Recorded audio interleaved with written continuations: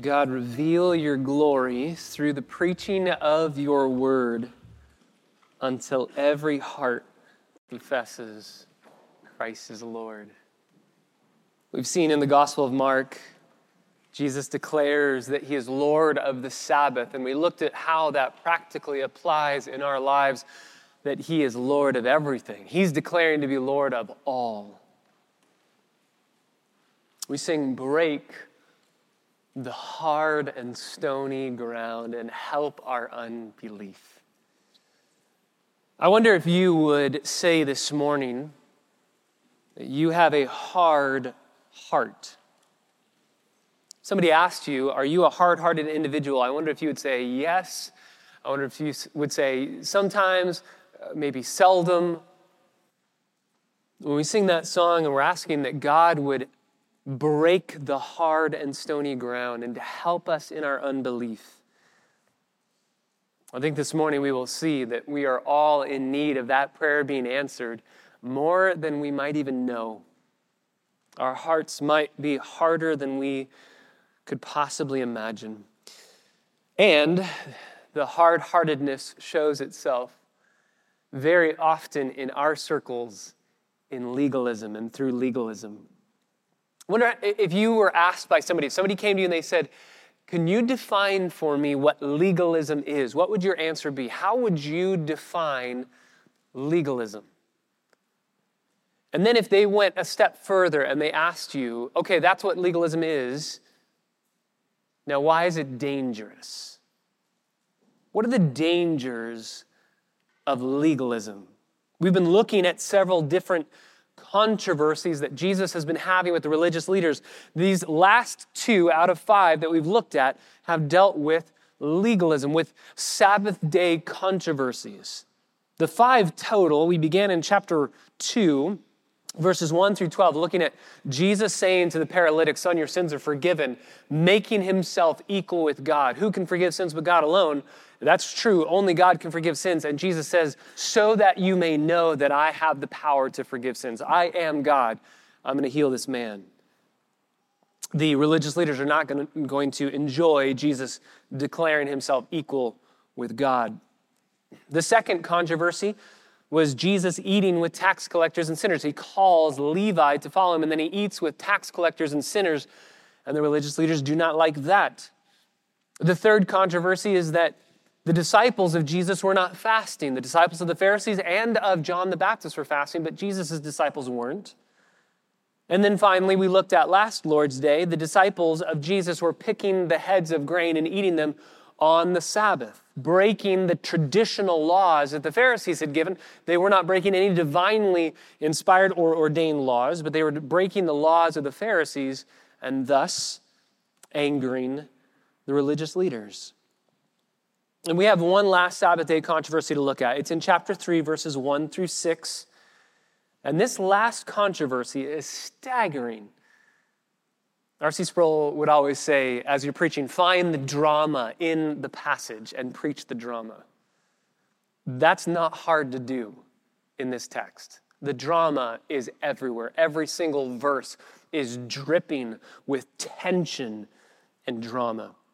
And it's really all about these 5 controversies are given to us in a staccato fashion by Peter, who's giving all of this information to Mark, who's writing it down. Mark and Peter are choosing this to highlight the difference between religion and genuine salvation in Jesus Christ alone. What is the nature of salvation? What's the nature of being right with God? What's the nature of how we are reconciled with the God of the universe? That's what these controversies are getting at. There's going to be more controversies to come. In fact, Mark is going to staccato fashion put 5 together again later in his book. They will be in Jerusalem. These 5 have been in Galilee. But these last 2 controversies, these Sabbath day controversies, are so clearly about Pharisaical legalism. We looked last Lord's Day at the picking of the heads of grain on the Sabbath day, and we said that in order to not go down the road of being a Pharisee, number 1, we need to beware of placing our application of the law above the heart of the law. Number 2, we need to beware of getting the little things right Well, we get the big things wrong. And then number 3, we need to joyfully submit to Jesus as Lord of all. Those were the 3 aspects of how we can safeguard ourselves from becoming like the Pharisees.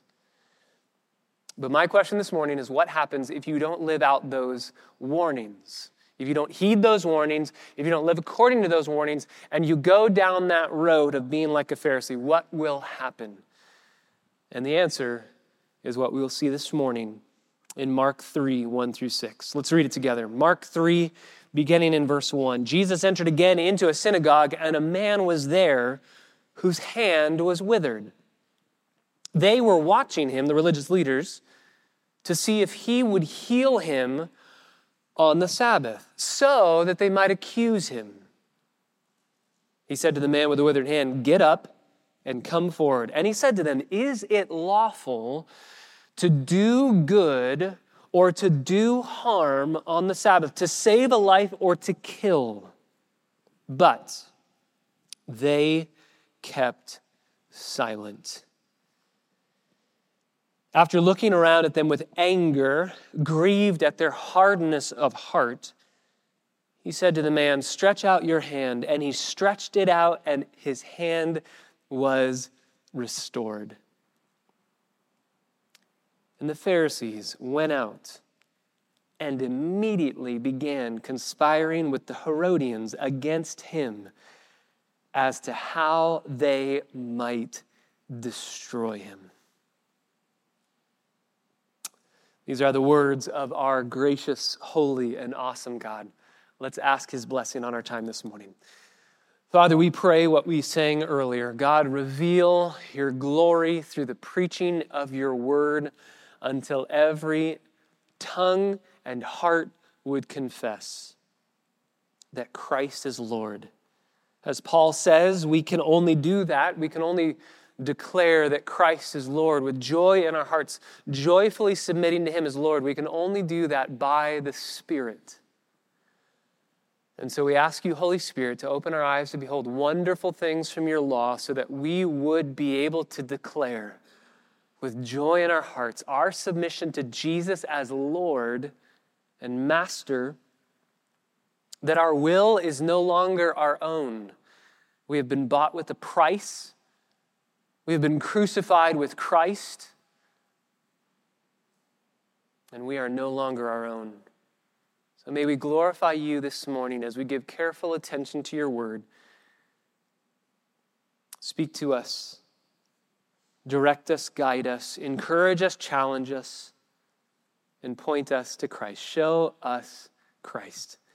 We pray in his name. Amen. What happens if you don't live out those 3 principles we looked at last Lord's Day?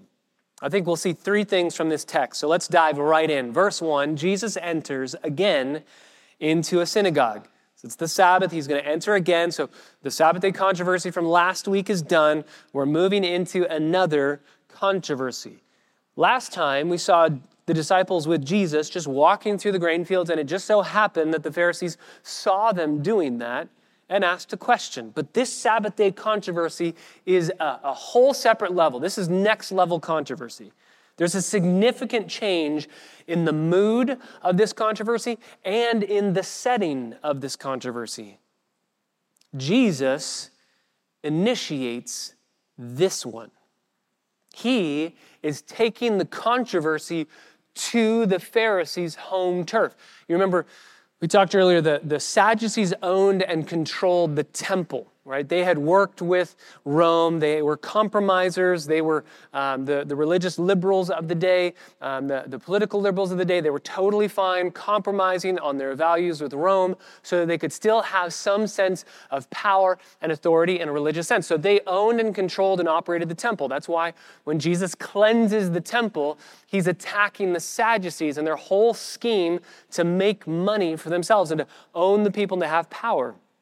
When Jesus, by the way, he did the cleansing of the temple twice in his earthly ministry. He did it once at the beginning of his 3.5-year ministry, and then he did it once at the end of his 3.5-year public ministry. So he absolutely angers the Sadducees when he cleanses the temple and attacks them on their home turf.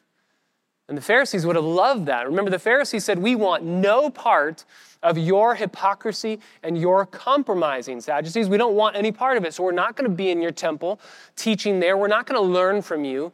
We're going to develop our own houses of learning, and they called them synagogues. It developed during the intertestamental period. We're going to develop our own places where we learn and study the law. So when Jesus goes to attack the Sadducees in the temple, the Pharisees are applauding. Yes, they had it coming. But when Jesus then goes to attack the synagogues, he's attacking the Pharisees. And that's what he's doing here. He's attacking the Pharisees, whereas the last Sabbath day controversy had the Pharisees just happening to see the disciples. This time, there's no way they won't be able to see what Jesus is doing. He's taking the fight to them. He enters the synagogue, and a man is there whose hand was withered. There's a man who has a disability in his hand. His hand is withered up, can't stretch it out. In verse 2, they're watching him. The religious leaders, the Pharisees, are watching Jesus to see if he would heal this man on the Sabbath. Why? Why are they watching? So that they might accuse him. And this leads us to the first danger of legalism. If you are not careful to live out the principles we said last Lord's Day, what are the dangers of legalism? What will then be produced in your heart? Number one, legalism produces a critical, accusing heart. Legalism produces a critical, accusing heart. And if you were here last Lord's Day and you have those 3 points, you could really put these together. Last Lord's Day we said, point number one, we need to beware of placing our application of the law above the heart of the law. And if you don't do that, then you will be legalistic and it will produce a critical, accusing heart. If you put your application of the law above the heart of the law, you will start to accuse people that do not measure up to your standards. Remember, we said last Lord's Day, legalism is when you make laws for yourself outside of the Bible and then hold others to those standards. It's not wrong for you to make a standard for yourself outside of the Bible to help you keep the standards of the Bible. That's totally fine if you want to do that. It's wrong if you do two things with that standard. It's wrong, number one, if you force other people to abide by that standard. We mentioned drinking alcohol, right? We talked about that as an example. If you want to say, because the Bible's very clear, you are not allowed to get drunk. That would be disobeying God's law. That is a clear statement in the Bible. And if you want to say, you know what, I don't want to go near that, I don't want to get close to that, so I'm just not going to drink alcohol at all. And I know many people in our church who that is a standard for you. You just say, I'm not even going to go there. Is that wrong? No, not at all. Where it becomes wrong is if you say, and you shouldn't drink any either. If you take your standard and you put it on somebody else, or if you take your standard and you look down on somebody for not keeping your standard, or if you trust in your standard, if you say, you know what, I've made standards of righteousness outside of the Bible that will help me keep the Bible, and therefore I trust myself to keep them, and I can be righteous by my own rules. That's when it becomes legalism. That's what the Pharisees had done. With the Sabbath specifically, they had taken 5 sections in the Old Testament about the Sabbath, put them into 39 different categories of things that you couldn't do on the Sabbath, and that turned into, in their writings about the Sabbath, 1,521 verses of what you could or couldn't do. They took 5 sections in the Old Testament and turned it into 1,500 verses of what you could or couldn't do. The day of rest that God had given to his people had become a weapon in the hands of the Pharisees. Why? Because they were looking to the Jews and looking down on them for not being better Jews than they were. This happens in the church all the time. This happens all the time in the church.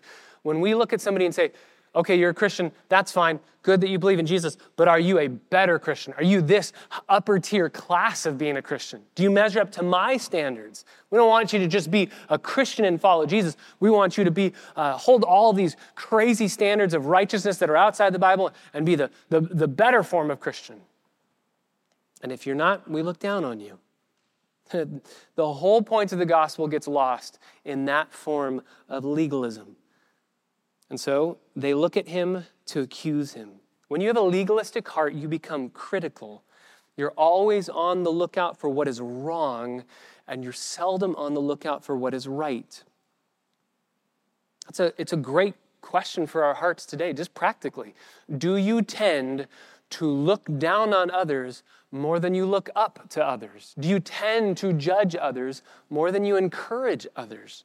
Some of you might point to your own personality and say, well, I'm genuinely and generally a pessimistic person. Okay, fine, but the issue is your legalistic heart making you more judgmental than you ever should be? This is a type of life that grows from fault-finding, from a critical, judgmental heart. It's not a fun life, and frankly, nobody really wants to be around people like this. Pharisees are not happy people that you want to hang out with. They're always looking for ways to accuse Jesus and others around them. And so can I just say, brothers and sisters, be on your guard for how, not if, but how you are on the lookout to accuse others around you. Be on guard in your heart for how you are on the lookout to accuse other people. That might have stopped some people from doing what Jesus is about to do. Thankfully, not Jesus. He's more interested in doing good than getting the Pharisees to like him. And so he's going to move forward in verses 3 and 4 and 5 to do something that is just staggering. Well, that's our first point this morning. Legalism produces a critical, accusing heart. That's verses 1 through 2. Secondly, the second threat and danger of legalism, number 2, is that legalism produces a hard, calloused heart. So legalism produces a critical, accusing heart, but legalism also produces a hard, calloused heart. This is verses 3 through 5. Jesus says to the man with the withered hand, "Get up and come forward." He picks this man out of the crowd. So we're in a synagogue. Let's pretend we are all in a synagogue together. We're all hanging out. And I just say to Sergio, get up and come on up here. And he comes on up here. And there's a little bit of awkwardness. This doesn't typically happen in a church service. What's going on? Why is Sergio up here? And everybody in the synagogue would have known this man, unless you're just visiting for the synagogue for that Sabbath. But everyone would have known this guy has withered hand. What's Jesus going to do? Everybody knows Jesus can heal this man. What's going on? And he picks him up and he brings him to the very front of the service. Everyone can see him. This is probably the last thing that this guy wanted, by the way. He doesn't want to be the center of attention. The first thing that this guy wanted was to be healed. So he's probably conflicted. I'm standing next to the healer, but I don't want to be up in front of everybody. Luke tells us that this man had a withered hand in his right hand, probably his working hand. Tradition tells us that he was a stone mason, and he had lost the ability to work and had become a beggar. The word for withered in the Greek is a word for paralyzed, dried up, or atrophied. His hand is dried up, it's withered, it's atrophied, it's paralyzed, it's dead. And Jesus brings this man up front. I wonder, what are the followers of Jesus thinking at this point? We got 2 sets of brothers, right? Peter, Andrew, James, and John. We have Levi that's following now, Matthew, the tax collector. We got 5 guys. We're going to see a list of the other people that Jesus is going to call as the 12 disciples. We got these 5 guys hanging out. They just got in trouble a Sabbath ago for picking the heads of grain, and Jesus came to their defense. And I just wonder, as they're watching Jesus calls this man up front. I wonder if they're thinking, man, this is about to get crazy, right? Something's about to go down. And Jesus says, verse 4, "Is it lawful to do good or to do harm on the Sabbath, to save a life or to kill?" So he initiates the setting. He goes to their synagogue. He initiates calling this man up front, and he initiates asking the question. He is taking the fight to them. And he asks, in essence, he's asking, what am I allowed to do on the Sabbath? What are we allowed to do? Am I allowed to heal this man? What are we allowed to do on the Sabbath? If there was an immediate danger on the Sabbath, an immediate threat to someone's life, the Old Testament made provisions for those emergencies that the life of that individual would take precedence over keeping the law. In the Mishnah, which is a collection of Jewish oral tradition, there was a question that was posed: is there ever an exception to keeping the Sabbath? Is there ever a reason not to keep the Sabbath day laws? And the answer that the Mishnah gives in a passage called Yoma 8:6, as well as an apocryphal book in 1 Maccabees chapter 2, verse 41. Again, these are not authoritative, inspired, infallible, inerrant scripture. These are just traditions. But they both give this answer. So the question is there ever a time where we can break the Sabbath day law? And the answer given is, quote, whichever way preserves life. Whichever way preserves life. If there's something that will preserve life, then do that even if it breaks the law. So that's what this question is. Is it allowable for me to do good and preserve life, to save a life? Is that allowed? But notice what Jesus is doing here. I love this. He's picking a man who has a terrible injury and a debilitating injury, but it is not life-threatening. In other words, this is a postponable healing. In the Pharisees' mind, Jesus should have said, I'd love to heal you, I can heal you, let's wait until tomorrow. Everything would have been fine if Jesus had done that. There is no emergency here. There's no urgency. There's no life being threatened. But for Jesus, he sees no need to wait to show compassion to this man. Pharisees are so concerned about their regulations being observed that they completely miss the point entirely. Their hearts in this passage are more shriveled than that man's hand. In the name of piety, they'd become so insensitive, not only to God's purposes for the Sabbath altogether, but also to the sufferings of their fellow men. And that's what legalism does. Legalism makes you uncaring and insensitive to the suffering and the problems of people around you. It gives you a hard heart, a calloused heart. And Jesus, by asking this question, he traps them in their own trap. We're going to see this a couple times in this gospel. It's never a good idea to try and trap the God of the universe. He will always flip that trap around and spring it on you. And he does that here. When he asks this question, I think you could cut the tension with a knife in this room. So again, picture it in your mind. All of a sudden, as the teaching is happening, Jesus says, hey, stop for a second. I'm going to call Sergio. He's going to come up here. And everybody knows who Sergio is. Everybody knows that he has a withered hand. Everybody knows that the healer is there and he can heal this man. And Jesus says to the Pharisees, hey, am I allowed to heal him? What do you guys think? Am I allowed to heal him? Yes or no? Easy question. Am I allowed to heal this guy? And he springs the trap right in their faces. Why? Because if they say, no, you're not allowed to heal that man on the Sabbath. It's the Sabbath. We have laws, and by our laws, you're not allowed to heal this man. The entire congregation is going to boo and hiss at the Pharisees. This guy has had a withered hand for who knows how long. He hasn't been able to provide. He's been a beggar. And now Jesus shows up in our synagogue on this Sabbath, and you're saying no? How calloused are you going to be, Pharisees? How uncaring.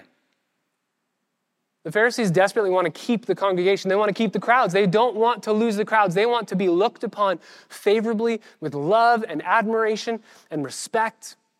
And if they say, no, you're not allowed to heal this man, they're going to lose the crowd. But if they say, yes, you can heal this man. If they say to Jesus, Jesus says, hey, am I allowed to heal this guy? Is this okay? If they say yes, the charade is over. Their entire religious system has been undone if they say yes. Why? Because they have a set of rules, and they have commanded the people underneath them to abide by those rules. They have weaponized those rules, and they've looked down on people who haven't kept those rules. And so if they say yes, I'm sure the congregation is going to say, thank you, we're excited to see the healing, but also, why now? Why are you changing your laws now? Why are you allowing this now? Why didn't you allow it when my grandma was sick? Why didn't you allow it when... They're going to be asking all sorts of questions, and they're going to say, you are hypocrites. And they're going to walk away. And the religious leaders know this, and so they look at one another. I just picture them just huddling up. They're just looking, going, what are we going to do? And what do? They stay silent. They don't say anything. They know if we say no, we're in trouble. If they say yes, we're in trouble. We can't speak. So they remain silent, even though they know what the answer is. The answer is so obvious, but they remain silent. End of verse 4. But they kept silent. After looking around at them with anger, verse 5. Looking at them with anger. The better translation of that word is with fury. Jesus is furious at the Pharisees, at the religious leaders. He's angry. Why is he angry? Again, this is righteous anger. This isn't prideful anger the way that we tend to get angry with one another. Why does Jesus become angry? There's several reasons. Number one, the Sabbath is about restoring the diminished, replenishing the drained, repairing the broken. And yet the Pharisees have established religious traditions on the same level and above God's own law and have completely missed the point. This is an obvious answer. It should have been yes, heal the man and we can all glorify the Lord. And they fail because they completely missed the point. And in doing so, a second reason why I think Jesus is angry is they have twisted God's words. They've misrepresented God to the people. The people think that the Pharisees are speaking God's words. They're speaking on behalf of God. Have you ever told someone to say something on your behalf? Maybe I tell Donovan, hey Donovan, I didn't get to talk with Christian about the party that he's having. Could you tell him, I'm really sorry, I wish I could be there, I can't go to the party. And then Donovan takes those words and goes to Christian and says, hey, Patrick said he hates your parties and he's so glad he can't make it tomorrow. And then I hear Christian goes, excuse me, I don't think we're friends anymore. And I hear, wait, Donovan, that's not at all what I said. You misrepresented me. That's frustrating. That can be angering. How much more so when God's holy word, which was so clear, is twisted. I've been reading through my Bible reading program, and my plan took me through Job the last few weeks. And it just shocked me. It just reminded me again, Job chapter 42, verse 7, at the very end of the book, very last chapter, everything has come to the conclusion, and God speaks to Job's friends. And he says this, my wrath is kindled against you and your two friends. He's speaking to the one friend and to the others. Why? My wrath is kindled against you. Why? Because you have not spoken of me what is right. That's why Jesus is angry. Pharisees, you are not speaking of me what is right. You're not representing the character of God to the people. And you as the religious leaders should be doing that. Jesus never became angry at tax collectors or sinners. He only became angry at the religious leaders. You can mark it down. Self-righteous people make Jesus angry. He's outraged. He's outraged. But he's not just furious. Verse 5, he looks around at them with anger, and he's grieved at their hardness of heart. He's furious and he's grieved. That word for grief there in the Greek is only found in this verse in the entire New Testament. It's a unique word. And it describes an aspect of sorrow that is so deep, coinciding with deep fury over what's going on. There's deep sorrow and sadness over what's going on. Why? Because of their hardness of heart. I wonder, would Jesus say that he's angry with us this morning? Would Jesus look at our hardness of heart and our misrepresentation of his character and be angry with us this morning?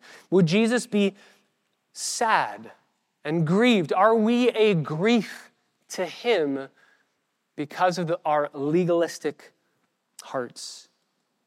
He's going to turn around and look in verse 5. He looks around at the Pharisees, and my friends, he's looking at us as well. He's turning around and looking at us. And my question is, what is he seeing as he looks at us? Our hardness of heart grieves Jesus. These verses should sadden us because we all know that we have hard, calloused hearts. And instead of saying, as we read this, I'm so glad I'm not like the Pharisees, we should be saying, God, give me a soft heart and reveal where I have a hard heart. Please don't let me grieve you. Tell me what you want from me and give me ears to hear and a heart that's ready to embrace everything. You're Lord of the Sabbath and you're Lord of all. Jesus is looking at them with anger. He's grieved at their hardness of heart. And in front of everybody, he says to the man, stretch out your hand. 4 words in English, 3 words in Greek. It's quick, it's to the point. And notice the man at the end of verse 5 stretches the hand out, and his hand was restored. That follows the pattern that we've seen the entire way through the Gospel of Mark so far about miracles. When Jesus performs a miracle, he takes care of the problem and the effects of the problem. So this man stretches out his withered hand, and it's restored immediately. He doesn't need physical therapy. It's been atrophied. It's been paralyzed. It's dead. And he heals it and stretches it out, and then it immediately has full range of movement, full strength. But the religious leaders, they don't want anything to do with it. They don't want anything to do with the glory of Jesus showing forth in this miracle. Number 1, we need to be aware and understand that legalism produces a critical, accusing heart. Number 2, the second danger of legalism is that legalism produces a hard, calloused heart. So legalism produces a critical, accusing heart, and secondly, legalism produces a hard, calloused heart. And again, if you go back to last Sunday, the second point in last Sunday's message, beware of getting the little things right while getting the big things wrong. And I said last Lord's Day, if you do that, you will end up having a little heart. And so that's the danger here. Legalism, if you do not caution yourself, if you're not on guard against your heart getting the little things right while totally missing the big things, then you're going to, number 2, from this message, you're going to have a hard, calloused heart. That leads to verse 6 and our last product of legalism, the last threat and danger of legalism. Number 3, legalism leads to death. Legalism leads to death. It produces a critical, accusing heart. It produces a hard, calloused heart, and it leads to death. Again, last Lord's Day, we must joyfully submit to Jesus as Lord of all, and if we do not, it leads to death. Verse 6, the Pharisees went out and immediately began conspiring with the Herodians against Jesus as to how they might destroy him. This escalates fast. We are just barely 3 chapters into the Gospel of Mark, and Jesus' life is being threatened. And notice it says they might destroy him. That's not the word for kill. That word was used in verse 4. Is it okay to save a life or to kill on the Sabbath? This is a stronger word. They want to utterly annihilate Jesus. They want him so out of the picture. They hate him, and they want him dead. Jesus doing a good thing made the religious leaders mad. Why? Because he didn't do it their way. He didn't do their way. This is what legalism produces. Do it my way or else I'm mad at you. I'm so glad that Jesus said, you know what, I'm going to do good anyway. I'm going to do good anyway. Acts chapter 10, verse 38 says that Jesus went about doing good. I wonder if that could be said of us as a church, that we go about doing good. The Pharisees go out and immediately began conspiring with the Herodians. This is a political group. This is a group of people. You can hear Herod in the name, the people, the followers of Herod and the people involved with Herod. This is a political group. So they're going to them for help politically because they're religious leaders. They don't have much sway politically. And so they're going to get help politically. If we want this man dead, we're going to have to find a crime. We're going to have to accuse him of that crime. We're going to have to kill him according to the laws of the land because of that crime. So let's get the Herodians to help us. But notice, there is intense hypocrisy in what the Pharisees are doing in verse 6. First of all, I don't think that there's a worse way to violate the Sabbath than to plan a way of killing Jesus on it, right? Like they're all angry at Jesus for breaking the Sabbath, and they're going to go out the same day and make a plan to kill him. That's the worst way to break the Sabbath. Secondly, they go to the Herodians. They're angry at Jesus for breaking the Sabbath. The Herodians never kept the Sabbath, ever. They don't care about the Sabbath. But the Pharisees are going to partner with them. The Herodians were licentious. Live however you want. No rules, just true hedonists. And yet they go to them. And they're going to work together on how to kill Jesus. Brothers and sisters, this is so informative to our understanding of what the gospel does. Because notice, it has offended the Pharisees. The gospel offends religious people. But it's also offended the Herodians. The gospel is an offense to these licentious people. To the religious and the irreligious alike, the gospel cuts right in the middle and offends both groups. The gospel can't fit in a moralistic understanding or in a relativistic worldview. The gospel doesn't fit in either camp. It goes in between both, and so both Herodian and Pharisee say, we want this man dead. The progressive approach, progressive worldview that may be embodied here by the Herodians. Choose whatever is right for you. You are a law unto yourself. Whatever you want goes. Whatever you feel is right is good for you. You determine right and wrong. Self-discovery for the Herodians and people like them is the key. That's the law of the land. You get to decide what works best for you. On the other side, you have the Pharisees, who are representatives of a religious moral conformity. You must abide by certain rules and be a good person in order to get a good afterlife. And according to the gospel, both of those are wrong. Both of those are just a form of you being your own Savior. The Pharisees say, we don't really need a Savior, because we are a Savior unto ourselves because we keep our rules. If they were to die and stand before God and God were to say, why should I let you into heaven? They would say, because we're good people. We've done good. We've lived according to the laws. We're good. And the gospel offends that way of thinking. The gospel also offends relativism. When somebody says, I can do whatever I want to do, I am a law unto myself, therefore I don't need a Savior because I get to save myself through self-discovery, through legislating my own morality, and through dictating whatever I want to be right is right. The gospel doesn't say the good are in and the bad are out. That's what the Pharisees would have said. That's the gospel. Good people are in, bad people are out. The gospel doesn't say that.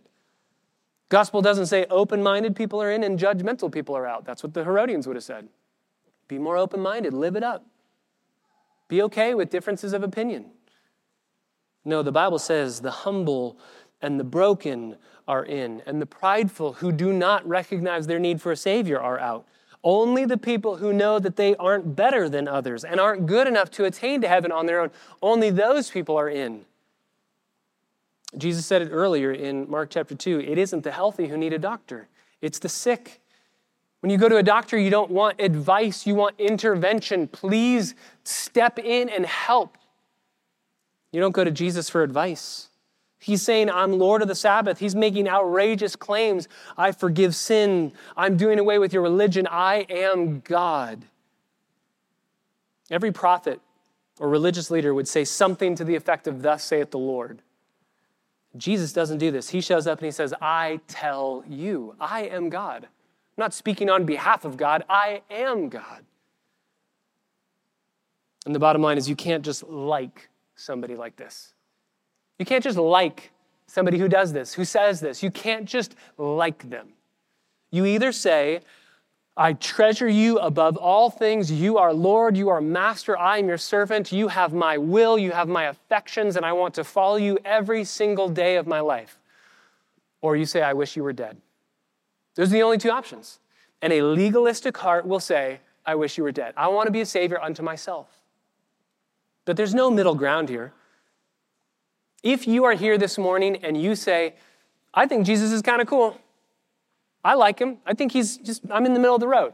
I don't quite say I treasure him and he's my life. And I definitely don't say I want him dead. I just like him. I would say I think that that's a good clue that you don't fully understand who he is. Because when you figure out who he is in the scriptures, those are the only two possibilities. And so the Pharisees say, you know what? We're going to go with option B. Let's kill him. Let's destroy him.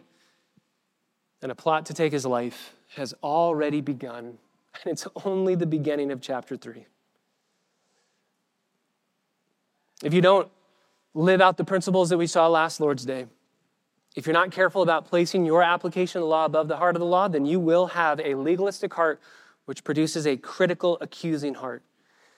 If you are not aware of getting the little things right in your life while not getting the big things right, you don't care about the big things, just the little things, then you are going to have a hard, calloused heart. And if you don't joyfully submit to Jesus as Lord of all, then it will lead, your legalism will lead to Jesus saying to you, depart from me, I never knew you. But what Jesus is doing in all of these controversies is he's not just challenging 2 bits of legalism here and there. He's launching an entirely new system that destroys their old one. This is why he said that the new wine can't fit in the old wineskins. He's obliterating their way of thinking. And I wonder if he would do that with you and me this morning. Where are we blind in our own adherence to rules and regulations so much so that we lose the beauty and the power of the gospel in our lives? We press into our legalistic understanding of things instead of pressing into grace, which motivates obedience, yes, but press into grace. Press into grace because the law can't save you. You cannot be saved by keeping the law. Even here in this account, the law of the Sabbath could give this man physical rest. This man with the withered hand, he could have physical rest on the Sabbath, but the law of the Sabbath couldn't heal this man from his disease. Couldn't restore him back to full health. So too, the law cannot save us. It points us to the one who alone can save us. And yet we so often feel and think and functionally live out that we can save ourselves. You remember Galatians chapter 3, Paul tells the Galatians, verses 1, 2, 3, who has bewitched you? Who has fooled you? You foolish Galatians. And then he asks this, having been begun by the Spirit, you were saved not by any work you could do. Having been begun by the Spirit, are you now being perfected by the flesh? That's legalism. Legalism says, Jesus, you saved me. Thanks, I've got it from here, and I can do the rest.